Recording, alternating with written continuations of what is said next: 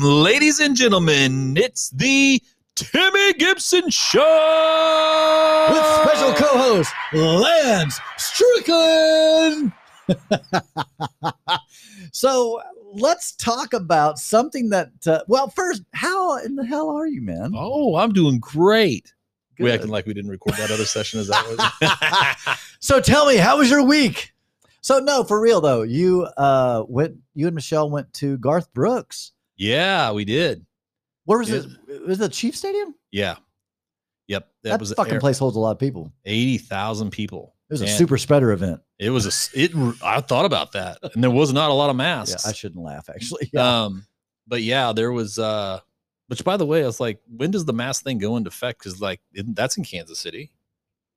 I'm surprised. It's a Kansas City, Missouri thing. Yeah. And like I said, when I went, you're kidding me? There were people not wearing masks there? It was very rare to see one with no mask, with a mask.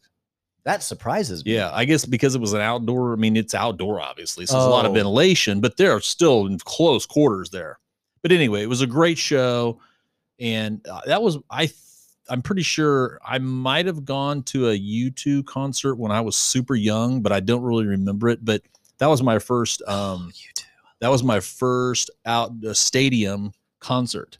Okay. So Michelle is big on, she's like, there's certain just kind of big artists that you got to see, Billy Joel or, whoever.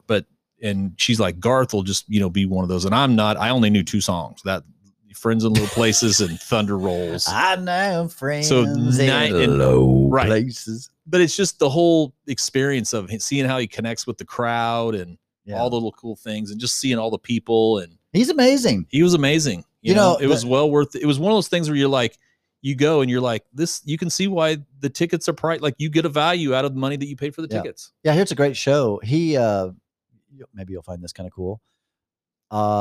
When I was a pastor, our church needed road cases because we, set up in a school auditorium. Oh, right. And tore it all down.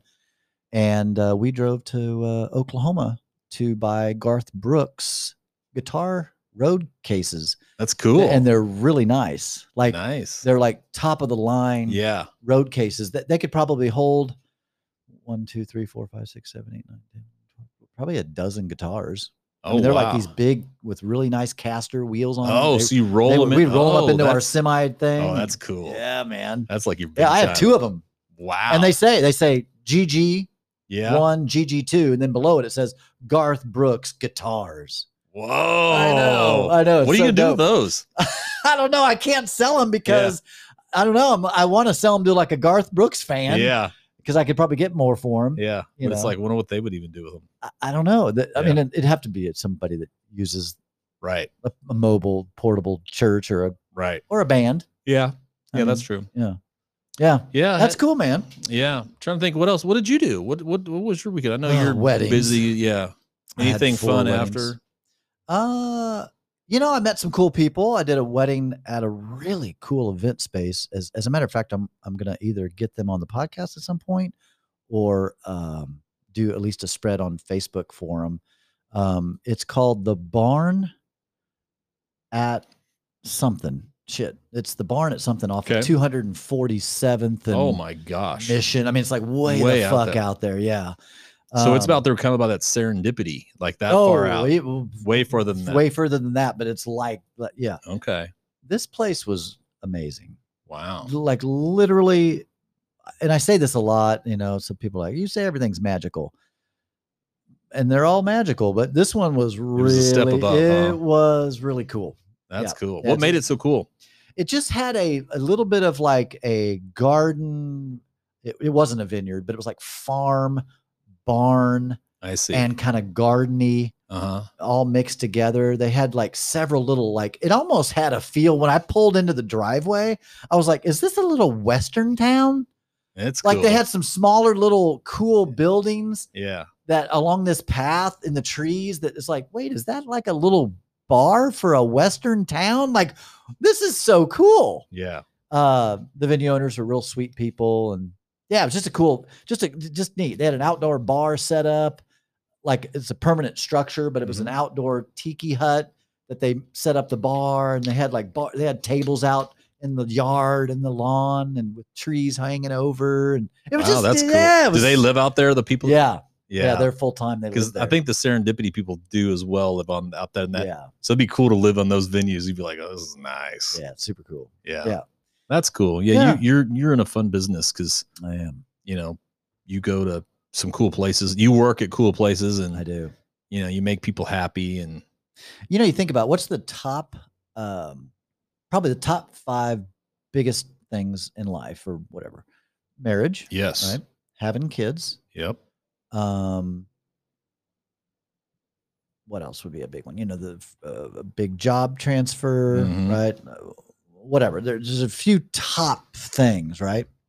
Marriage is one of them, and that's what I get to be a part of with people. So I'm a part of people's top biggest things in their life. Yeah. Like when you think about that, like I'm a fixture in people's top 3 biggest things they'll ever do. Yeah. Right. They'll always remember me. Yeah. Yeah. Let me ask you this. Same concept, but Michelle and I were talking about this. What are some feelings that you only have like very few times in your life that just by the nature of meaning, like, when you feel that, feeling of just euphoria of someone that you like and you're totally into them, and it's like, it's a match made in heaven connection. You know what I mean? It's like, those don't happen a lot. So when they happen, they're really, that's what I'm, or like, when you're leaving a job, you've probably not experienced this as much, but in the corporate world, like when you're leaving one job and you're moving to the next, it's like, you're kind of, you give your 2 weeks and you're literally doing a full reset. You don't take any of that work with you to the next place. Right. Like you're starting fresh, and it's usually a new opportunity that's, better in your professional career. So it's like a feeling that only happens maybe, 3, 4, 5, not a lot, maybe once or twice even, what are some other feelings? I'm wondering if there's, you know what I mean? That you're just kind of like, man, this is just a great feeling. And it's a great feeling because, and most people have experienced it, but it only happens maybe a very few times in your life. And so when when you're experiencing it, you're young or something, you just like, there's also the opposite. You fall in love, and then you also have the heartbreak of breaking up. But I'm wondering, is there any other things that come to your mind when you think of something like that? When I have euphoria nearly, it's almost like I did a line. I don't do cocaine, but like I did a line. I'd have tried it years and years, like 30 years ago. Yeah. And it makes you feel like you're a god.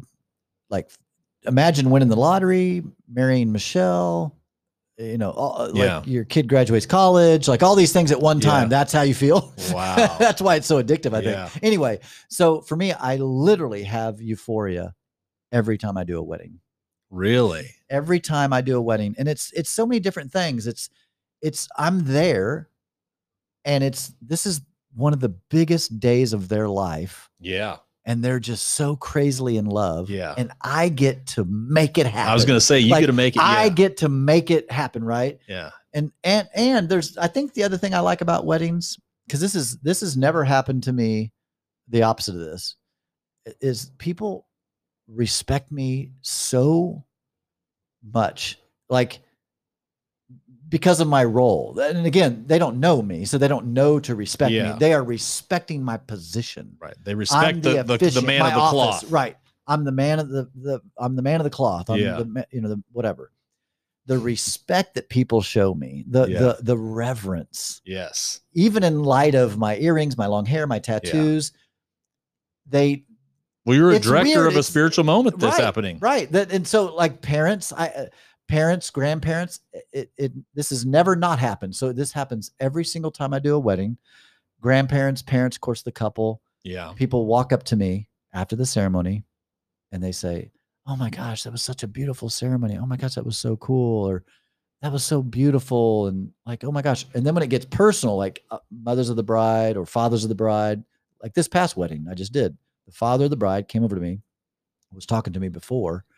And I don't, people think I'm super social. I'm not. Like when I show up to a wedding, I literally let the couple know I'm there, and I just hang out. Like I just stand in a corner, drink my water, play on my phone, or just do nothing. I literally I'm there. Yeah. Anyway. And so people will come to me and want to talk to me, and I'll talk then, but I don't engage, right? Well, the father comes over to me and he said, and people always call me pastor. A lot of times they're like, Yeah. I'm just going to call you pastor or Pastor Gibson or Pastor Tim. I'm like, right. Just call me Timmy. And, or just call me daddy. No, anyway, depends on who it is. Anyway, the father bride comes over and he goes, hey, I really appreciate what you're doing for my kiddos. And, it's such a special moment and they're just so in love and they just love you so much. And they just talk so great about you, and I'm just like, oh, it's just like, I'm just feeling all this love.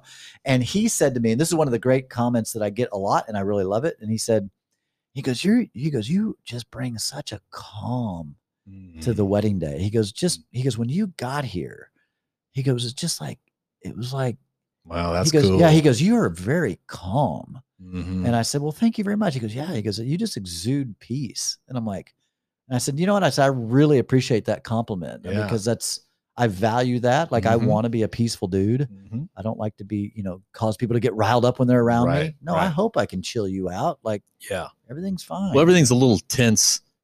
Yeah. It's a happy moment, but it's like, it's a lot of hectic. Yeah. And it's all going to go well, like, so you're one of the main guys. It's like, it's all going to be fine. Yeah. I got it. Yeah. Yeah. Like and if there's a little screw up, I'll pull this off and no one it'll just be smooth and even better. Yep. Like the little comment the girl made about the, longer. Like the little joke thing I threw out. And that's just you being calm yourself in that situation. Yeah. You're a pro. Right. So, anyway, so I feel you for it every time I do a wedding. I mean, I like my job. Yeah. A lot. Like I really, really like it. Yeah. And I don't make a shit ton of money. I make good money. Yeah. But not a shit ton. Yeah. And I wouldn't trade my job. Well, it allows job. You to have a good work-life balance and, make it still a good living. Yeah. What about you? What was the question? The euphoria. Like when do you feel that excitement? Well, definitely when you've met like back to what I was saying earlier, when you meet someone that you connect with, that you can almost instantly know, like, this is going to go somewhere. Yeah. And you both match each other's energy in that way. Okay. I'm going to put you on the spot. Can I put you on the spot? Sure. Because obviously you felt that with Michelle because you're married to her. Definitely. So still, obviously, you still do. Yeah. Right. So I get it. I'm just curious, in your dating phase, were there Lance felt, oh yeah, like this could go somewhere. This girl's special, like this, like, and then that's what it might go the other way, the little psycho as well. Tell me about her. Oh wait, no. Whatever. What's your question? So I mean, did you have those instances where you felt like no? And here's why. I don't mean that because I didn't have those moments. I did. The reason that I felt the way that I did was because it was the signals that I was giving off were, accepted and commensurate with the signals that she was giving off. Like the magic between the two of us, it was no doubt that we both were really digging each other. You know what I mean? And those don't flop. They do later, right. but those moments in the beginning, you know what I mean? Right. It's like, you just line up on, everything. It goes back to that article that I sent you that just said, you won't, what did it say? Something like, you won't miss the person that you're going to be with forever. You don't know that you'll miss them when you don't know them, but when they show up in your life, you're going to miss them because you're just like, where, and you feel like you've had a connection to them. Where have you been? Yeah. You feel like you've had a connection to them all along. It's kind of that, obviously I don't believe in soulmates, right? But it's like the two pieces of the puzzle in this massive, even city and world, that two people came together. And then you think about the fact that they're two humans with completely different backgrounds and personalities and all this. And you two match up like an interlocking puzzle piece. Yeah. It's just a great feeling. Yeah. And it doesn't happen very often. No. Maybe a handful of times in your life. Yeah. Now there's many times when you're attracted to someone and they're attracted to you. That's not what I'm talking about. I'm talking about you've checked all the almost boxes. Like, there you are. There you are. They see you and you see them, and I mean, it was like you were cut from the same cloth right out of heaven. You know what I mean? Yeah. It's like, it's just a weird feeling. Like there's another human out there that was meant for you type of thing. You know, that's an interesting dynamic, because I've had that. I mean, I had that. Yeah. I got married. Yeah. We were married for 25 years. Yep. That I had that feeling. Since then, I mean, there's definitely, the timing is an issue, right? Like if I'm feeling like, yeah, there you are, but shit, like you recently got divorced, so you're not in a Right. headspace to do this. Right. And so I mean, then you're not going to feel what I'm feeling, Right. that I'm talking about. right. Yeah. It's when they're Everything's matching up. Right. Yeah. Right. They're in the place, you're in the place, you know, you can talk to them for hours and it's just like, yeah, oh, right. Yeah. You know, I mean, just everything is like, that's why it's so rare. Right. Because there's also this thing of, and Pammy said this when she was on the deal, because she was talking about, Timmy, don't ever stop being you. Just keep being you. Yeah. She said, because the right person will love everything about, like they'll love flowers on the first date. They'll love everything Right. about you. They'll love. And I realize there's some balance in that, Yes, right? Because I yes. mean, you know, I stopped proposing on the first date after hearing that. No. But that does give me a lot of comfort to know that my overthinking, or my, Right. not getting vaccinated, or all the different things that are me at this point, for the right person, like, no, I mean, like, Yeah. there you are. Right. And I'm like, yeah, there you are. Right. You know, like there's really nothing you could do to ruin it per se, Right. if it's right. Yeah. Yeah. It's a fascinating thing, man. It's awesome. that's It's a and fascinating that's thing. a feeling or a drip of dopamine that's completely different than other types. You know, me describing the whole, you know, you quit and move on to a different job, like that's another feeling, but it's Right. completely different than falling in love feeling. I mean, Love's the the fact best. that it's the best. I mean, Like it's feeling the this person wants you and they're thinking about you all the time. And you know what I mean? Like, Yeah. it's amazing. You know I what mean, the Michelle, best- yeah. well, I'll say this and then go what you're saying. Michelle and I, we say this a lot. I don't think neither one of us kind of know what we're trying to describe, but we say this all the time. I'll look at her and I'm like, we're married. You're my wife. Like, it's a weird feeling. Like, and it's weird because I'm like that. It's like, I'm 51 years old and we've been together for 5-6 years now, but I'm just like, the fact that after all this time in life, you know what I mean? Like it's, and I'm like, we married each other. I mean, it's just a weird, you're like, you think either you're nutty or this is something cool, Right. you know? Yeah. What was I going to say? This is just my brain working Yeah. here, right? Well, that's what we love. about Literally, when podcasts. you said, like, thinking of, when you love someone so much and all that, the first thing that came to my brain was, there's no greater feeling than loving someone or caring about someone so deeply and coming in them. Oh my gosh. Hit something button over there. Nope. No. No, definitely not that one. Maybe that was more. Oh, that it one. could be that. So, Lance, there's nothing better than falling in love and coming in someone. I think I just came. Just right. That's disgusting. Here's what you ought to do. I'm serious, though. You ought every button over there. Hit that one. This one? Yeah. What kind of an orgasm was that if you had to describe it?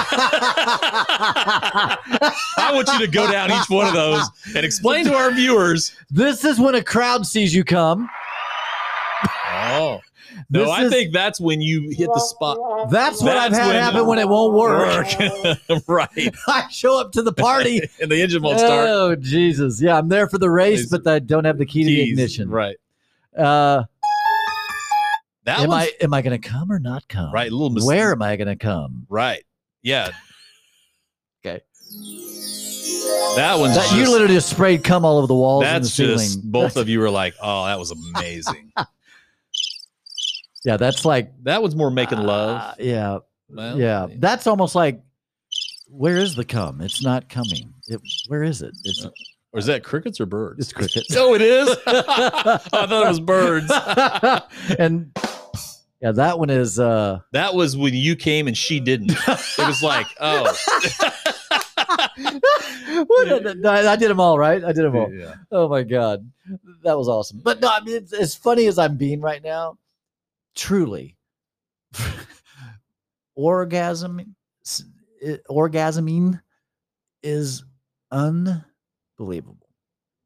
Well, I mean, I don't know of anything. You and I can take anything and analyze the crap out of it and make it so profound. But I'm like, we could do an entire podcast. There is no greater bond. Like, there is no, wouldn't it be great if, and maybe people experience this, but if you could both orgasm at the same time? I've had that happen. You've had that happen, right? No, I've never had that happen. But my point is that it's the highest of feelings of connection like that. And then, you know what I'm saying? Yeah. Like, and so that is, but the fact that you can't get any more vulnerable and, in sexual, and then that feeling that you're describing, I hate to say this, but like that to me is almost like a heavenly feeling that we were given here on earth to experience what it was like, what it'll be like. You know what I mean? It's unbelievable. And just right underneath that, I think if I'm going to try to not be so selfish, coming is magical. Making a woman come is pretty fucking, I feel, now I can't come from making making her come. Right. Like, you know what I mean? Yeah. But it gets me pretty excited. Like when I make a girl orgasm, what is it I don't know. I feel powerful. I feel like a man. I feel like got the skills. I got the skills. I made her orgasm. Yeah. Like that's amazing. But as awesome as that is, when I come, it's like we're gonna feel Jesus. We're gonna have to put the NSFW tag on this thing. Not safe for work. Yeah. Anyway. Yeah, that doesn't surprise me. So just thinking about euphoric feelings. Every day, every time I do a wedding, I feel euphoric. There are times I'm walking back from my car, back into my car after doing a wedding, and I'm just like, I can't be any happier right now. Mm-hmm. Like I am so lucky. This is my job. This is what I get to do. Like I feel so lucky. Yeah, I love it. I love it. Yeah, that's cool. All right. So this, we looked at some videos this week. I want to talk about the multiple intelligences. And the reason I want to talk about this on this podcast is I know, well, I don't want to say who, but someone I know struggles with like reading or arithmetic. They really struggled in school. Right. Okay. But they're fucking brilliant. They're brilliant. They're just smart as shit. Okay. But couldn't learn a certain way, right? And so I saw this TED Talk on 8 intelligences, meaning that it's not just I can read a book, I memorize it, and can take a test. I'm a fucking genius. Right. It's like, no, shut your fucking intelligent mouth. There are other intelligences outside of that, right? There's emotional intelligence. That's the other real popular one. IQ, EQ. Right. Right. But there's also people that have, well, let me just read what they are. Musical intelligence, linguistic intelligence, which I think you might have that. Naturalistic intelligence, which says strengths, seeing patterns and in relationships and all that. So probably like someone that's a counselor. Okay. Interpersonal intelligence. Okay. Intrapersonal and then interpersonal intelligence. Definitely you and I both have the intra. Yes. The whole, understanding yourself, what you feel, what you want. Right. Mathematical intelligence. Yeah, that's definitely not me. Spatial intelligence. Like for example, I had someone come in here and help me with my the decorating of my apartment. Oh, you did? Like spatially. Yeah, they just helped me out. Like, here's where you should put your couch. Here's they help me out. I kind of can do that. You know what I mean? Like I'm not an interior decorator. Like show me the blank house and I'll lay it all out, but you can put something in there and I'll go, no. Yeah. Like I can say yes or no, but I wouldn't. But you can't see it before it's not there. No. Right. But the lady that helped me, she has a knack for it. She came in and she was like, you could put a bookshelf here, do the Yeah. I'm like, oh my God, yes. Like I love it. Yeah. Do you have that list? Yeah, I'm just looking at it. Yeah. Did I cover them all? Naturalist, did you talk about that? No. Understand living things and reading nature. Okay. Does that say bodily kinesthetic intelligence? Yeah. Or is that, yeah. what's that say? I can't read it. Coordinating your mind with your body. Oh, physical movement Yeah. and all Physical that. movement. Right. Patrick Mahomes doesn't have that one. He has more of a musical. So yes, I find these interesting. Help me understand how they're different than, like, let's say that I take a Strength Finders, or I'm a Myers-Briggs, or, you know, I'm an introvert and extrovert, you know, like there's all these things about understanding us and how we're wired. Yeah. What do these intelligence help us as humans? I think when I watched the video, and then I've studied up on those 8 things just quickly. I guess what it did is it gave me hope for people that don't understand that there are other ways that you can excel. In other words, because the person I'm thinking of, they really felt down and defeated and felt like they were a loser. Like the world tries to fit us into a box. Right. And it's like they couldn't read a book and then produce the material. And so they're dumb. You're dumb. I feel like the world has gotten a lot better at this type of thing than, you know what I mean? Like when you and I were going through school, it was like that. It was like everyone's expected to learn a certain style, like in the classroom, and it didn't work for a lot of people. Right. It didn't work for me. And I think they've gotten better at understanding that some people, you know, there's diverse thoughts and ways of learning and understanding out there. I guess what part and parcel to me as a person, I think you too, I think what I liked about this is there's not only one way. Yes. You don't have to just fucking be smart, book smart, right, to do well in life. I see. So someone that's good with their hand-eye coordination of sports might not be musically intelligent, but they're bodily kinesthetic intelligent. Yeah. And I guess I would love for this knowledge to be more widespread, which is one reason why I wanted to talk about it a little bit on the podcast, because I think some people, including myself, like I felt pretty defeated. Lance, I graduated with a 1, and everybody's gonna laugh at me, but I graduated with a 1.7 grade point average. Oh my goodness. I barely fucking made it out of high school. Barely made it out of high school. Right. But all the teachers loved me. I was super nice. I was the one that they always asked to read out loud in front of the class because I could do that. But it's like, I couldn't do tests. I just was terrible at all that stuff. You know, school wasn't for me. Mm-hmm. But I had but I was really good with people, and I was good with organizing. Like, I mean, even early on in my early years, I was the guy that would gather people. Okay. It's just funny that I'm doing that now today. Right. And I spoke a lot. Like I was asked to like, you know, Timmy, come up front and read this to the class. Or, you know, like I was the guy that they always asked to do that, but I was the underperformer of the whole fucking class. Right. You know what I mean? Like I was I was, you know, making a D in every class, but yet, you know, so I guess I got a little lucky. My teachers, I guess I was a good enough kid that the teachers didn't look at me as a total moron, you know, even though I was like failing. You just need to find, they saw something in you. You need to find yourself. Yeah. They could see that Timmy was a bright light. Right. Well, it's interesting when you say that, because when you're young, like our kids' age, you don't recognize it because you haven't had enough life experience. But you and I, seeing them, you know, you can tell there's certain characteristics of their personalities that are starting to come out, right? And because you and I both have teenagers, and it's like, it's probably not going to be surprising.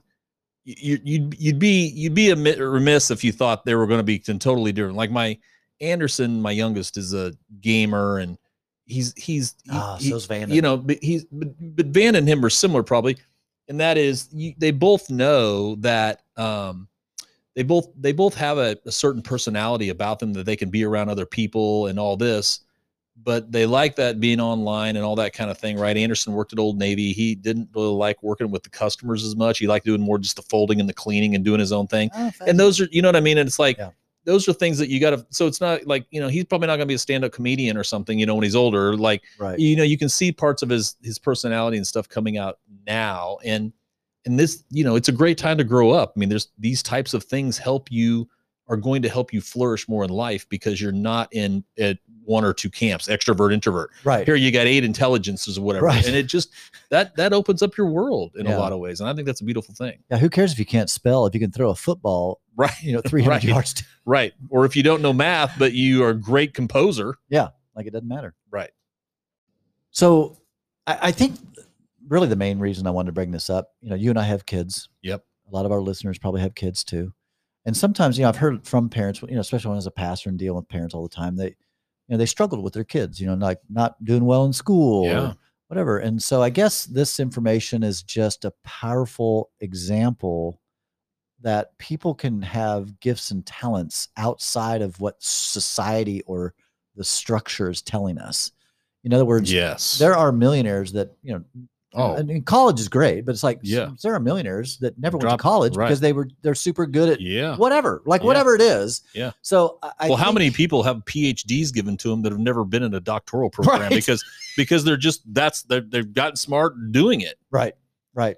So I guess the reason I wanted to bring this up is to maybe give parents just a little teaser that, hey, if your kid is struggling or if you're struggling, like look at that list of 8 things and see maybe there needs to be a different direction. Maybe your child, isn't mathematically gifted, but they're gifted with hand-eye coordination, and there's some other field that they could get into that would be good.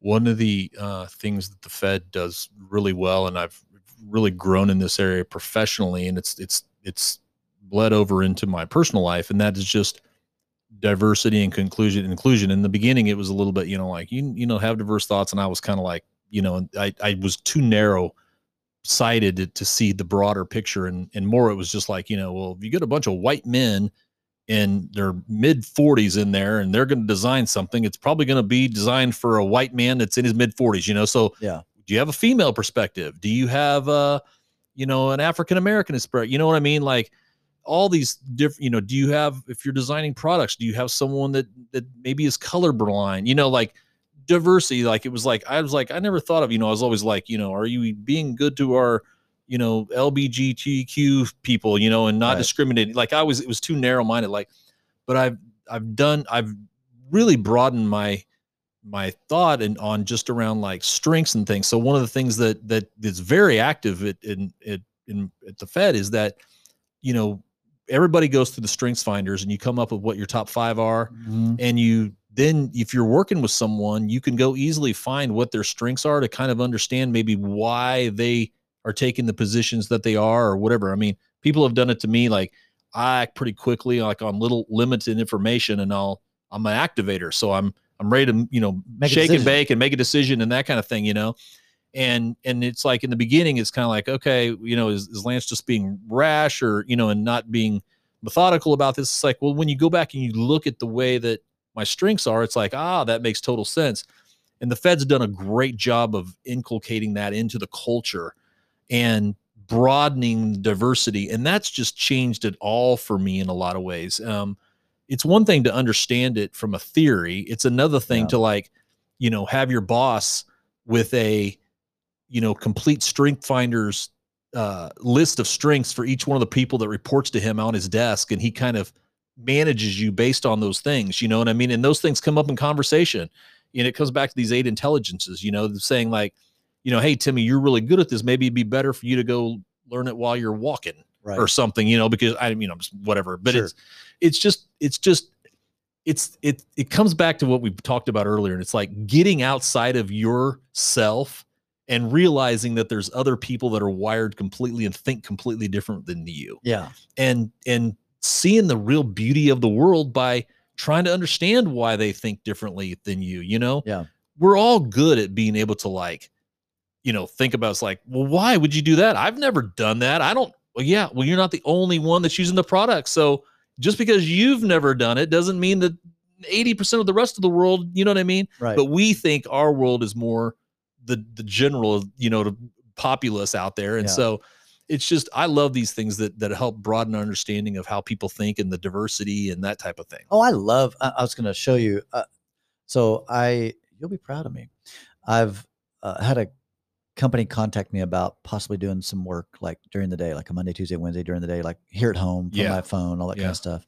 And the pay would be really good and all that. Anyway, so I had to take the DISC profile test. Oh, okay, to identify me. And anyway, my test results came back, and I'll show you them later. Okay. But even when I read it, I was like, wow, how the fuck did they? Yeah, like those cool questions led them. Like I'm reading it, going, yeah, like, yeah, that's Yeah. me. That's wild. Yeah. It kind of comes back to the not the horoscope. The what's the horoscope? What's the thing behind it? The astrology or whatever. Like when you look at your personality types and everything, you're like, man, that's like I still haven't figured that one out. Yeah, me neither. But I'm like, when you look at Aquarius, there's not everything that gets right about me, but a lot of it is. And when I read other ones, I'm like, no, that's not really me. Aquarius is me, and it nails me. You know what I mean? Yeah. And people meet me and they'll literally before they even know, they'll say, "You're an Aries, aren't you?" And I'm like, "Yeah." Wow. Like, yeah, you're fiery and all. I'm like, "Whoa." See, that's crazy. That is crazy. I'm like, that's wild. That is wild. Yeah. Yeah. But and that's the other thing too, right? Is that we don't do a good job of understanding like even, astrological signs or whatever, it's like, I don't know half of what they mean, Me either. but I mean, I, for people out there dating and stuff, I would recommend, and having kids, I would go recommend, and I'm not a like, in the stars kind of a guy, right? But I'm like, go read your kids' horoscope, or not horoscope, but astrological signs, personality traits, what they're compatible, learning style, like that. You'll be amazed at how much you can learn about your kids real quick in about a 15-minute read on Google. It's crazy. and your spouse, like Michelle and I were, losing my thought. What is she's September, so she's a Sagittarius? No. What's the other one? She's my soulmate. She's really? Yeah. It's according to what's the date of her? September 26th. September 26th.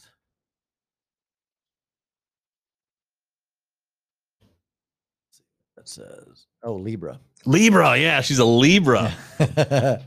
And we're super compatible. What's your Aquarius? Google. The signs most compatible with the Libra are Gemini and Aquarius. Yes. I wonder.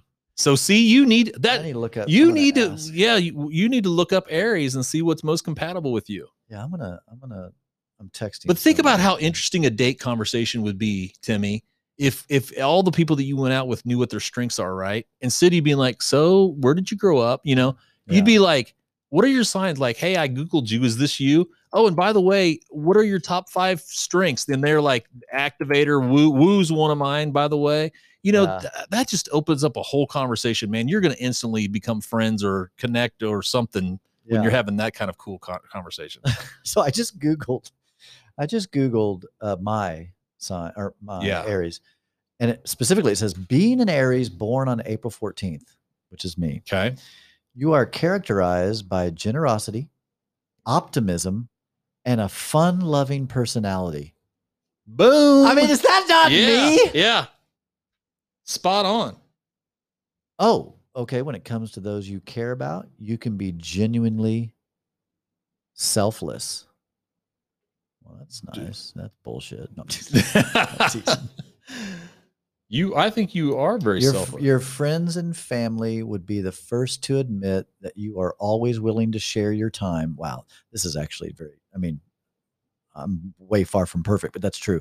Effort and resources for their well-being.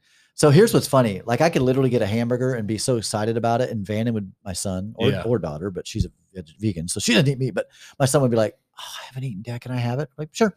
I just give it to him. Yeah. Like I literally am oddly selfish on many fronts, but that kind of a front. Right. Like the rule was, if I have leftovers in the fridge, you don't even ask me. If you want it, take it. Like I don't care. But other people in the right. They're territorial. Like who moved my styrofoam pissed box? Off. Like, why did you fucking eat my leftovers? Like, right. Calm the fuck down there. Jesus. Oh, my oldest is a little bit like that. By the way, we said we're gonna have the boys on sometime. That'd be fun. Bannon says he's down. Yeah, I need to get with Abram. But he's a little bit like that. He's all into his own groceries.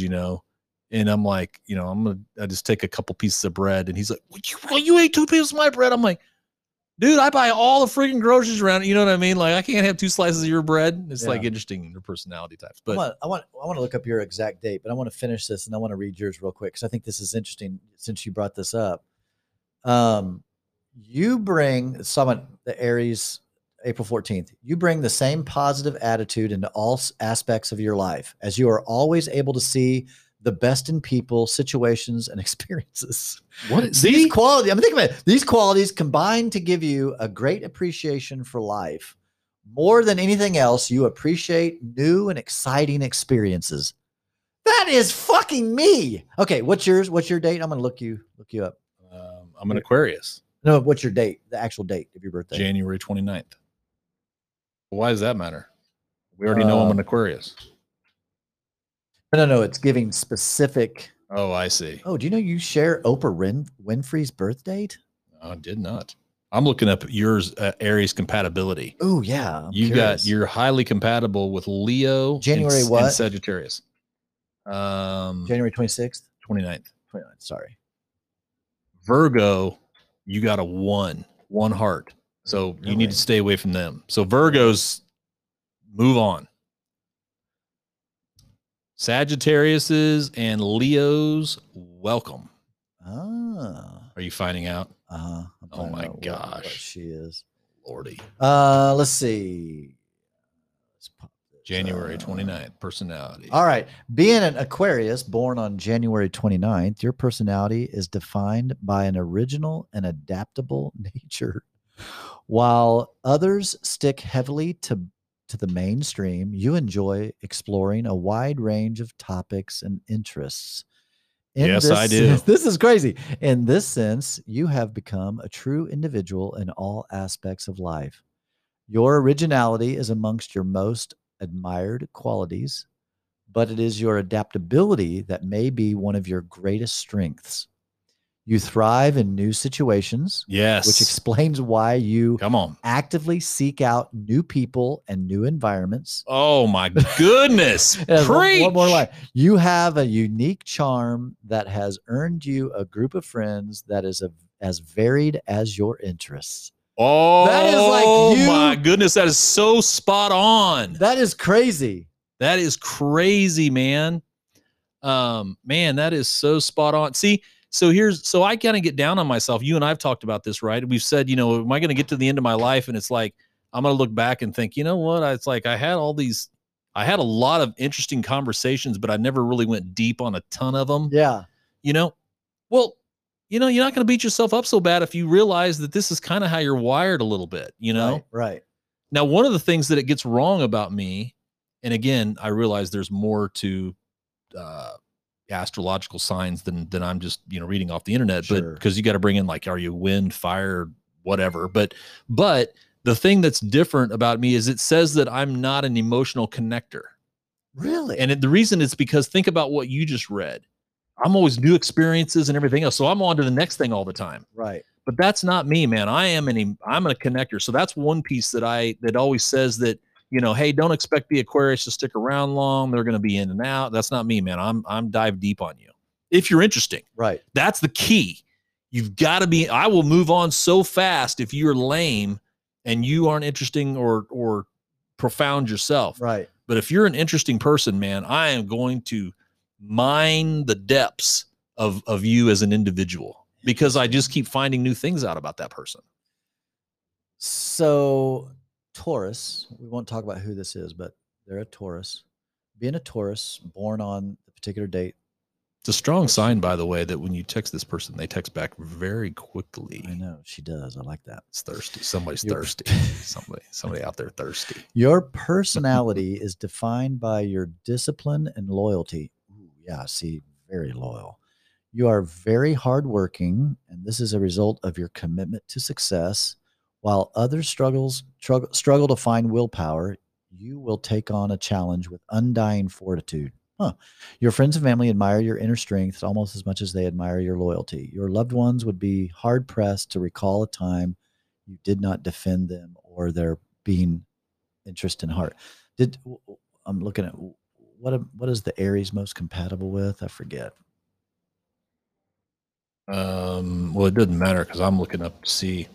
The fact that Aries is ruled by Mars and Taurus by Venus immediately shows us, how sexual these signs are. Oh, man. Aries and Taurus, right? Making Yeah. sure that I'm not feeding you. Yep. Both planets are in connection with physical relations, but their biggest difference is in their final goal when it comes to sex. Really? This is a cliffhanger for you right now. You can't wait to see what's coming next. I know, I can't. You're going to have to wait till next week. Aries in its rough form. Now, don't get me wrong. Yep. I didn't cut out there. I didn't say Aries likes it rough. Right. I said Aries in its rough form is guided by a simple instinct, the need for continuation of the species and for the transfer of genetic material to the next generation. Interesting. On the other hand, Taurus is all about satisfaction. Oh, she gonna like you. On the other hand, Taurus is all about satisfaction. They don't even consider orgasm that big of a deal if they are enjoying themselves through the entire sexual experience. Really? To satisfy Taurus, you need to be emotionally involved, gentle, and passionate, and effort into the art of sex. Aries representatives usually get satisfied with having sexual relations. No, wait. Aries representatives usually get satisfied with having sexual relations at all. That didn't make sense. This goes for both male and female representatives. Interesting.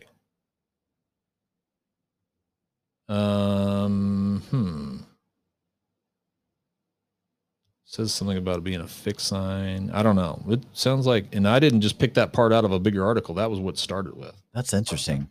Yeah, I'm with you, Lance. I don't, when I date somebody or go on a date, I don't go, hey, what's your sign, to see if we're going to continue this relationship. Right. You know, I mean, I don't, But it's kind of interesting. but it's very interesting though. Yeah. It's very interesting. I'm not seeing some good signs here. So I did Aries compatibility chart. Yeah. And Taurus is a 1 heart out of 5. So you're telling me there's a chance. just like with the vaccination. There's a chance that you could die. There's also a chance that you and a Taurus might fall in love and live happy ever after. Woo! But if there's one, you're gonna be bound to find. My aunt and grandpa, they both married Tauruses and they were Aries and they did it. So I love it. But overall, you got 1 heart. Sex, you got 1 heart. Love and marriage, you got 1 heart. And communication, you got 1 heart. Out of what? 2 hearts? 3. 3. So prove it wrong, man. Prove it wrong. Yeah, absolutely. That's cool. This podcast has been all over the place. Yeah. So but we talked about the intelligences, but then we were going to talk about why we believe things that aren't true. That was the other video I sent you. That fits right in. You can believe that chart's not true. Well, exactly. Right. Yeah. And we all know people that you ask them what their signs are and they'll be like, yeah, we've been together 55 years. And totally like, yeah, we're both right. Whatever, Yeah. There's always, was it the word anomalies? There's always the outliers, there's always the stories. That was a great book, by the way. Yeah. Outliers. Malcolm Gladwell. Yes. Yeah. I like him. He's got a great podcast. Yeah. He's got a different angle on things. Yeah. He's a unique dude. Yeah, he is. He's very unique. Like, people like that are fascinating to me. Yeah. The way he can see stories, and he's got that pattern. Yes. One of the intelligence was being able to see patterns and things like that, like some weird connections between things. I met a guy in Destin, Florida, who his job was he buys struggling businesses, turns them around, and then sells them. Okay. And we were talking. I was so fascinated by him. I was like, so how do you, and he goes, well, I just, I get the books, I look through and I visit the plant, I look at and he goes, I see what they need to do. I see what needs to happen. Yeah. And that's just like, they've got a good product, but their processes and stuff are just probably, it's just crazy that they can read data. Yeah. And see where the weaknesses are and where the strengths are. That's just so fascinating to me. Yeah. But, then he looks at me and like, how do you get up in front of people and talk? And, right. It's just, and I'm like, do you get nervous? I'm like, right. No, right. Not even kind of nervous at all. Like literally if there's 1 million people or 5 people, you get energy by it. I do. Yeah. Yeah. Like, yeah, I just don't. And isn't it one of the second fear of ever, like Probably. fear of dying and then Yeah. fear of public speaking? Yeah. I don't think I fear dying. I mean, I wouldn't want someone to pull a gun on me right now, but it's like, right. Whatever. Did you ever get nervous when you spoke? In a healthy way, meaning anticipation of what yeah, you're going to talk about. Preaching is a little different, I think, probably than your thing, because you've done that wedding thing so many times that you're, you know what I mean? But preaching is different every week. So you're kind of, just, am I going to remember to make my points? And you know what I mean? All those types of things. But yeah, I think. Well, you're behind the sacred desk. You are behind the sacred desk. Yes. Teaching a very. Yes. Yeah. And, and I did take that serious. I mean, when I talk kind of cavalier about a lot of things, and that's not really truly how I feel. Yeah. Every time I spoke, every time you probably do a wedding, you probably focus in a little, like you take, okay, I'm on. This is right. I don't make You're mistakes. not just up there lazy. No. Yeah, I'm not willy nilly. No. You're spot on. Yeah. People ask me, you get the names wrong. You ever mess up? Nope, never. Yeah. Take that back. Early on, like first couple weddings, yes, I had my stump. Now, no, yeah, I don't. Because for me to get a name wrong, I would have to read it wrong. I mean, I see. It's in my notes. Yeah. So I'm like, if I'm doing a wedding, though I've never met this folks, well, I have Lance and Michelle in my notes. Right. So I know this is Lance and Michelle. I'm not gonna be like, so Mike and what was your name again? Right. Right. Anyway. I don't know. What were we talking about? I don't even know what we were talking about. We were talking about compatibility and all that, and personality types, and getting that to know the video. Oh, we were starting to move into just. We should save this topic for another time, I think. You think? Okay. Why do we believe the reason? Why do we believe things that aren't true? Yeah. Let's introduce it, but I would like to bring it up again because I've heard there's more to it that this fascinates me in a big way, and I'd like to do a little bit more research to get a little deeper into it, and I'm not prepared there. Okay, yet. We'll just tee it up. But tee it up. Yeah, okay, let's tee this up, right? Okay. Because it's a real problem in the world today. There's conspiracy theories, even crazy ones that are like, dude, like we've proved this isn't a debate. There's no theory. The earth is a fucking sphere. Right. You moron. Like it's not even like a smidgen of a chance that it's possibly flat. Right. So it's like, but there are people that fucking believe it. Right. Yeah. That think it's a big conspiracy and all that. And well, every conspiracy theory has an element of plausibility to it, right? I mean, and that's except that one. but yes, most any of them. Hence why people can get really passionate about it, because probably 25% of it is true, or or the facts that they've built it around are true, but they're just nuanced in a way that makes it, the fact that you and I are walking on Earth, it does look flat to us. Right. Right. It's when you have to really pull yourself out and zoom out that you get the sphere. Right. Which I'm just fascinated by the way of just how you could be on, when you look up at the moon and you see that sphere up there and to think that you could be on the bottom part of it, but you'd be walking with your head into, your feet would be attached to, but yet you're upside down. Right. Like, you'd feel like you were on the top of the moon. You know what I mean? Like you and I right now, if you think, where are you out on the world? We don't know if we're on the bottom side or the top side or the middle, whatever. Right. It just feels flat to us. Like we're on this flat area. That's fascinating to me. Yes. I've never had that thought before. I mean, think about me with a beach ball right in my hands right now. And I think you are anywhere you would be standing on it. You're flat. You're flat, but it's even weird. It's like, I'm okay with it at the top a little bit, but it's like when you get me on the side or on the under part, that's when I'm like hanging off now. Right. That's even. Just think about the people in China. They're hanging upside down compared to us.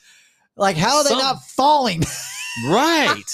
No, that is a fascinating thought. It's like when I get. It's probably so logical that I'm like, oh, I didn't think of it like that, but that's weird. Yeah. It's like when I get super stoned. Yeah. Oh man. I'm very honest about all this. I get stoned. So when I get super stoned, which just FYI, because I know people listen to this podcast, I don't get stoned during the day. It's only at night before bed is usually when I do it. It's more of I don't need help to sleep. I sleep really well, but I just like it. Anyway, so I'd rather than drinking a bunch of whiskey, I'd rather smoke weed. But if I smoke too much weed, or if I eat an edible and forgot that I ate the edible and then I smoke, then I'm fucked. Oh my. My balance is off. I walk. And it's such a funny thing because one time I was in Colorado with the family back when I was married. We were all there skiing and snowboarding. Well, I got done snowboarding the day. End of the day, me and all the kids, everybody, we all popped edibles and we were, going back to the condo. So by the time I got back to the condo, by the time I got back to the condo, all of a sudden it started kicking in. And I stood up to walk somewhere and I was like leaning and I was like stumbling over. I'm like, like you couldn't get it corrected. I just kept leaning to the right. Funny. I'm like, Yeah. Finally I had to really like stop and go, okay, you're stoned. Right. Your balance is off. Just think for a second here. And then I was able to straighten myself up, but I still felt this pull. That's funny. Like gravity all of a sudden changed. Anyway, very, very fascinating. Have you ever been stoned? Never. Really? Never even smoked any weed or pot or anything. I've never smoked a cigarette. Really? Have you ever done any drugs? No. Zero. Except alcohol. Right. Yeah. Opiates? Oxycontin, hydrocodone, any of that stuff? Like that's like a mild. When I have both my knees with surgery, so they gave me one shit. Yeah. ACL torn? MCL or meniscus. Oh, my daughter had that. Yeah. Torn meniscus. Yeah. So, for pain pills or whatever. Yeah. That, oh man, those make you feel so good. Just so good. Yeah. I had wisdom teeth pulled out and they gave me those. And it was like, I think it was called Darvocet, which you can't even get anymore. When I got to the end of the prescription. You wanted some more. Wow. I remember thinking, I see how this is a problem. Oh, you totally. I mean, I was almost conjuring up. I was like, I'm going to call the dentist and say it still hurts. Like I was, and I was like, what the fuck? Yeah, that's dangerous. It is dangerous. Yeah, no, none of that for me. Huh? No substance at all. It's not for everybody. Yeah, I mean, it's like I could give up drinking. Right? I would like to be. I won't because just of employment policies and things like that, but I would love to just smoke marijuana once just to try it. And you know what I mean? Yeah. Like it's awesome. It'd be awesome, but I don't know what I'm not experiencing. So why try it, Yeah. You don't know that it's awesome. Right. And so, but anyway, how did we get on that from believing? Just conspiracy theory, people believe in crazy stuff. I mean, honestly, even when it comes to marijuana, the conspiracy theory around marijuana, it's deadly and it'll fry your brain. Oh. It's like, think of all dangerous. Think of all the messages that growing up you and I had was all that. Now it's completely different. The war on drugs. You know that? Like it's a fact. It's a total sham. I mean, it's a total sham that war on drugs. What do you mean it's total sham? It's a sham that marijuana was ruining our society. And it's great. Like totally right. Yeah, it's just now we know. Right. Now we know. It's like, do you know? I heard this just the other day that bad cholesterol. That eggs don't eat the yellow, don't eat the yolk and that's total bullshit. Yeah. Like it's proven. Like no, they're like, guys, no, that's wrong. Right. Science has proved no. Right. Eat the whole fucking egg. Right. It's not anyway. It's like fats are bad. No, they're not. Right. Exactly. So it's just funny how we believe certain things. Yeah. And we believe them die hard. Like we'll be fucking pulling that yolk out. We get the yolk out and just do whites only. Yeah. And it's not true. What's even more fascinating to me than that is when you have very logical reasoning individuals yourself on one thing, but we were talking about this earlier with the vaccine thing, but in other parts of your life, you're completely irresponsible. I mean, when I say that, I always think back to the Clinton, Monica Lewinsky thing. I remember someone saying, how do you have someone that's a president that can be running the country and so logical, make good, sound decisions, and then end up squandering something so stupid over something like that in the Oval Office? Yeah, I liked Bill Clinton. Oh, he's very I always liked. He was a statesman to me. I always like people when they're out of the office more than I liked them when they were in. Yeah. No matter who it is. Yeah. I mean, look at the Bushes and Barbara Bush and George. I mean, they're like friends with the Obamas. You see them at like besties. Besties. Yeah. I mean, it's just crazy. I've heard, I don't know, I think this was reliable. Who knows? Maybe I'm making this shit up. I think I heard from a reliable source that behind closed doors, the division isn't there as much. Sure, I'm sure. You know what I mean? Yeah. Like that, like the Clintons and the Bushes, like hanging out, or the Obamas, like, well, yeah. I mean, it's like they fight in the ring. Well, right. Cause they got to toe the party line. Right. But then it's so that to me is super fascinating that I guess, and let me take it back biblically, right? It was like in the book of James, I think it talks about how, even the demons, it was basically saying, that even the demons believe in Jesus. So don't fool yourself that you think you're saved. Even the demons think they believe, and I was like, it's like, I don't even know what to do with that because I believe, then I was like, I believe that Christ is my savior. It's like, but I don't know what that maybe do they believe, you know what I mean? Like there's nothing to compare it to. So it's like, but they were the scripture is clear. Don't make the same mistake, but that was a biblical insight into what I'm trying to describe. And that is your brain can play some real funky tricks on you. And it's a fascinating ball of jelly up there that can, basically helps you get through the day. And we've talked about mental gymnastics and all the things that people do, you know what I mean? And it's like, but that part of just believing, that's the reason I want to get more into the depth of this, because I think it's a fascinating subject. And I think the more that this is one of the things I think for me, you always say, what was some of the big things that pivot points for you that moved you in the whole religion, kind of away from religion. Yeah. Yeah. And this was one of them. And that was just the fact of understanding how deceptive the mind can be and the cognitive biases that go along with it and things like that. Now, I'm certainly not a, just an atheist or an agnostic or anything, you know what I mean? Like Michelle and I were talking about this. We've been talking about this on a regular basis a little bit more, and just, what comes after. You and I talked about death in the last one. What comes up, we started talking about that a little bit, and just what does that mean? And I'm like, I don't know, because I'm in this weird liminal state of not sure but I'm like, I do know that when I get there, if she had, I pause there. This is me jumping in. She had me read this passage about death. Here's a question for you. Yeah. I wish if I remember, I should have written it down. It was a simple thing. It kind of, when I read the passage, she said, this is one of the best little excerpts that I've read on death. It was fascinating to me. Basically, it was about a book that she's reading on Abraham Lincoln and his son. And Abraham Lincoln's son died, but Abraham Lincoln continues to go to the grave and visit him.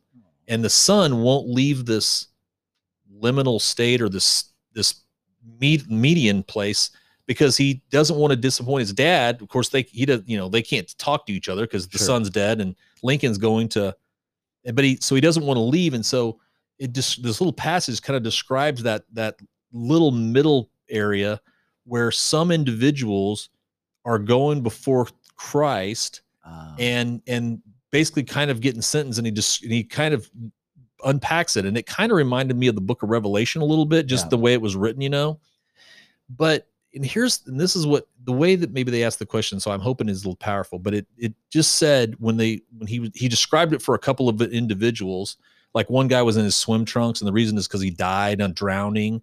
So he's just a little like that. But he said every one of them that he died, or every one of them that he described, he said something about, give me, how did he say it? He didn't say, give me an accounting for your life, but it was something along those lines. Like, how would you analyze your life or something? And I thought, man, that is like, it's so simple, but I was thinking, what would I say?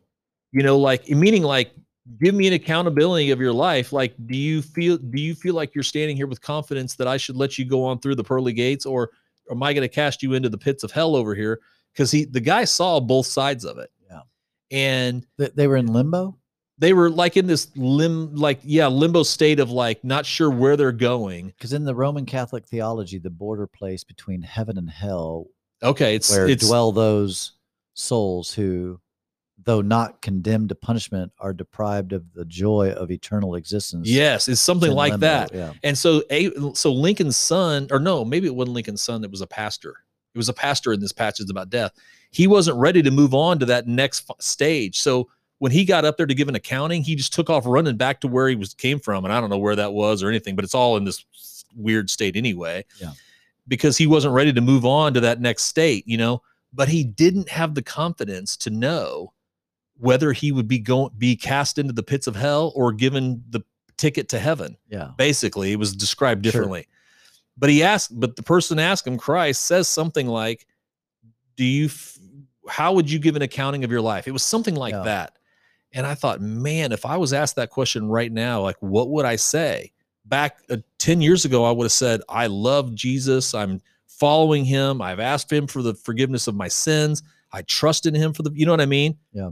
And I would have thought, if I would have been cast into heaven, but this is a minister that was asking these things. So he was like even confused himself. And I think at that moment, are you going to be that confident knowing, and let's just say it happened to you right now. Yeah. What would you say? And he said, like, where do you feel like? Do you feel like you're in this tormented state a little bit? It's like, I don't know what I believe. Yeah. But I do believe that you and I both believe that we could say with all integrity, whatever it is, I'm searching for you. Yes. Like if it's Christ there, it's like, I wanted to know that this was you and I was following you. But you made me a thinker. Yeah. And you know what I mean? And so I have questions, and I don't think that that's going to be like, sorry. A lot of the shit that the people that said shit about you were wrong. Right. Or said crazy shit. Right. How was I supposed to believe that? Right. Yeah. Anyway, I don't know. I was going to ask you that. If I was to give an account, Lance, it's funny you asked me this because I had someone else ask me this. It was like a fundamental Christian though. And they were like, well, what if you died right now? You know what? And I'm like, okay, so assuming I'm going to stand before God, which is what they were referring to. Right. I'm like, I'm pure-hearted. Like, and that was the angle of the question I love. It was really, what's the confidence factor that you had? Because the minister, 100%. The minister was tormented. He was like, I don't know. And that's the reason he took off and ran the opposite direction back. Because in his mind, he wasn't ready to give an accounting for his life because he didn't have the confidence to know which way that Christ would rule. Right. That was the part that made me think. I was like, even though I'm doubting things right now, could I stand there with confidence and say, this is where I'm at? If you're going to throw me in the pits of hell, I don't know what to do about that. Yeah. Because I was living honestly. I was living honestly. Yeah. It's not like I didn't want to not live according to your code and theology. So I'm just like, you know what? I'm going to live my own life. I want to have sex with everybody. And you know what I mean? I'm going to kill people. I'm going to kill people and steal. No, it wasn't like that. You know what I mean? So that was the part that was fascinating to me, was really the confidence factor. Because if most Christians would look at you and I and they'd say, you guys don't have any confidence. You guys have turned your back on the faith. When I feel like now I have all the confidence in the world. Lance, 100%. We've never had this discussion before. Me too. I have more confidence in my eternal destiny. Yeah. Than I ever did. Right. As a fundamental right-wing Christian, that everything was this, that, and if you look at a woman without sinning, I didn't know if I was reading my Bible enough. I didn't know if I was witnessing enough, praying enough. Was I were my hands high enough? Was I worshiping God?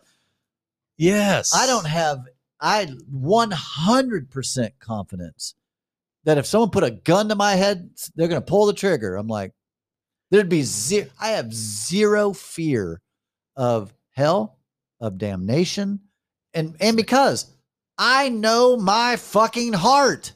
Yes. I don't want to hurt a fucking fly. Right. And you really are seeking for a Christ or a God. Yes. So the fact that if you said that and you know your heart, and then they said, sorry, you're off to the pits of hell. I'd be disappointed. Yeah. Because I would be like, fuck you. I'd be like, I mean, I think I'd really be sorrowful, because I'd think, what? I was searking for you. I'm vaccinated, for fuck's sakes. Here's my Max card. I'm doubled down. I've got a mask in my pocket. What do you want? That is hilarious. That's funny. This is a great question, Lance. That's a good question, man. Because people would say, if you, back in the day, the Christians, you went down to local Baptist church, you'd say, they would give the account. I'd say, all right, you're saved. How do you know that? Well, read the Bible. I'd show up to church. They would just name off things. Right. But it's like, only you know deep down when you're alone and you got your head on the pillow at night and there ain't nobody around, you're thinking about those things. How confident are you when you're standing there? Because you're seeing other individuals, like the guy and the minister in the book. He was seeing other, and he didn't know what they did. That was the other thing. He didn't know. It wasn't like the guy's like, well, you murdered and steal. Well, you're off to the pit. That's different. Right. He didn't know why the guy in the swim trunks had to go to hell and the other guy got the pass to go to heaven. And then when he was up there at the seat to say, what is your confidence, or how do you give an accounting? I'll figure out what it is. But I was like, what would I like? It took that age-old question and just nuanced it slightly different to make me think about that moment a little bit differently. Yeah. And I'd be really sorrowful if because of what I'm searching for and longing for God, I'd be really hurt and sorrowful if I got cast into the pits of hell, knowing that hell is really just not maybe a fire and brimstone place, but more just a absence of God. Yeah. Because at that moment, I want to be with God. Right. If there is a God. Right. Absolutely. Okay. So this makes me think of another question, especially when you think about eternity. If I said, Lance, God is in my fucking room right now, I swear to goodness, like literally he's in there. Go in. He wants to talk to you. Well, I wouldn't make me nervous. I'd be like, no shit, he's in there? Fucking A. I'd run in there and be like, yo, clear it all up for me. Right. What the fuck's there would be no fear. Like I would fear, like if I was ushered into the White House, I'd be like, well, Right. Well, anyway, that doesn't matter. But that feeling of, oh my God, make sure I say the right thing. I don't want to sound like an idiot. Right. But God, no, he already knows everything. Yes. I'm completely naked before him. He knows, she or whatever, knows everything about me, my every thought, my every, and I'm fine with that. Yeah. I know, yes, I've had some squirrely thoughts. I mean, of course. I'm not going to talk about it here, but I mean, there are things I've had come through my mind. Sure. That I'm like, ooh, that's perverted to me. Like, what do you think? You know what I mean? Right. Like thoughts I wouldn't want anybody else to know, but they're not thoughts that are so embarrassingly evil. I mean, it'd be a little like, I was masturbating in my car out in the parking lot. I mean, like that kind of stuff. Yeah. Like, stuff that's just, you don't want everybody to know. Yes. But I know God, if there's a God, right? God knows. Yeah. Well, he created me. And right. I mean, like, yeah. Would that make you nervous? Like, I think the thing that was most powerful to me about that little excerpt was the fact that he was in that, because in the Christian theology, our evangelical Christianity, there is no liminal state or whatever that, so you're just giving an accounting. We didn't have the fact that the minister didn't have the confidence. So he ran, he turned around and ran. And he said, when he looked back, they weren't chasing him. So and I thought that kind of lines up more to me with maybe like, people like they start to die and they're not ready to go. And somehow they figure out how to trick their body back into like, what I mean? Like, I wasn't ready to die. Like it felt like I was going to die. You know what I mean? That moment described like, it's like, and when God and them were like, get him, Roman soldier, you know what I mean? And bring him back. Grab him. They just let him go back. He wasn't ready to go to that next stage. And that's the part that really was impactful or poignant to me was the confidence do I have standing there knowing which way my destiny is. And I think a lot of people probably are like, you know what? If there is a God and you fucked me, I don't want to be with you. Maybe they want to go to hell. Right. If hell is, you know what I mean? Like no one wants to. Right. Absent from the guy that fucked up their exactly. life. That's not where I'm at all. Right. So that's why I can say with confidence that I would be disappointed if I wasn't able to take the next steps with him. Maybe others they don't feel like that. But anyway, the fact that he had the choice to go back and stay and spend more time in that limit, like, fine, you're not ready for it. You'll come back when you're ready. And I thought, am I ready? Yeah. That was, it was a deep Saturday afternoon thought. I think I took a nap after that. I think it's an interesting thought because most people, I mean, when you think about death, it's not like an exciting, it's kind of can be a killjoy. Yes. Of talking about death and dying. Yeah. But it's inevitable for everybody. Like it's literally everybody's going to experience it. Right. I mean, and I just don't think it's anything to be worried about. And you might want to take an inventory of your life to say, if you're not ready, well, what is it about it? Yeah. So maybe it's a good question to ask. It's like, do you feel like you're not spiritually ready? Like, okay. Or do you feel like there's things that you haven't, there's relationships that you need to do, is there places in the world that you haven't seen? Is there experiences that you haven't experienced, or tastes that you haven't taken? What is it that's making you turn around and run the other way? Those are the regrets, the top 5 regrets of the dying. I'm going to read them to you. Top 5 regrets. It's like David Letterman. Number 1 regret, not eating at Outback Steakhouse. Ever in the top 5, which I'll read them to you. The top 5 do not include, wish I'd have gone to church more, or I wish I would have believed more. They are, number 1, I wish I had the courage to live a life true to myself, not the life others expected of me. Okay. By the way, I don't know if you know this book. It's a fascinating book. I know you've been enjoying reading it. Yeah. The 20-year, she would work for hospice for 20 years. So Okay. she worked with the dying for 20 years and then wrote the book based upon all these conversations over 20 years. Okay. Yeah.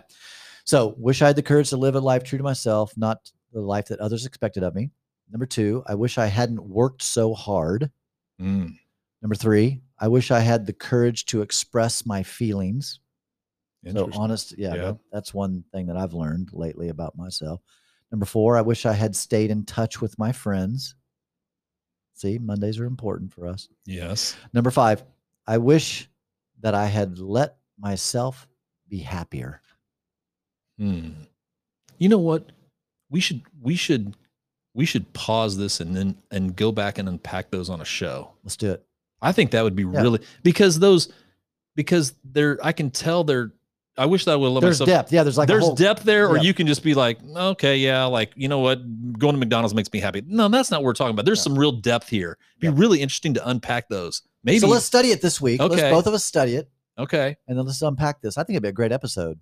The top 5 regrets of the dying. Talk about how to live a full. And be thinking about this. I'm going to ask you give me some of the not so prominent regrets that you feel like you've had that are already. But I don't mean like, wish I wouldn't have gotten divorced. That's a no-brainer. You know what I mean? Right. I'm talking about some of the, maybe one that you didn't take the chance to pack out the Sprint Center like you dreamed of. Maybe something like that. Try to think of a few like that. That'd be an interesting. Yeah, you too. Okay, I will. All right, dude, it was good. I regret that I didn't message you on Facebook years earlier, Timmy. What's you know what's wild? We've known each other for almost 20 years, or knew of each other. Yeah. Because I planted that church. I started that church back in 2003, and we met pretty early on. Yeah. Oh, the boys were young. Yeah. I mean, they were playing in a grade school gym, so they had to be. You know what I mean? Like, yeah. So yeah, I guess it's been like 15 to 17 years. Yeah. It's crazy. I never thought we'd be sitting here doing this. No, totally. Jeez. Yeah. I knew I always found you fascinating, though. Did you really? Oh, absolutely. From a distance, you always thought, who is this fucker? Yeah. Oh, absolutely. I mean, that's why I reached out to you. You know, I mean, you reached out to me ever so often. I remember like we'd be you'd like hit me up and be like, hey man, let's, But it was after you were really like, there was so many connecting points that I was interested in. Your journey, for one, you were just all over the place. Like I appreciated your courage to try new things. The stand-up comedy was one. Like there was other things like that.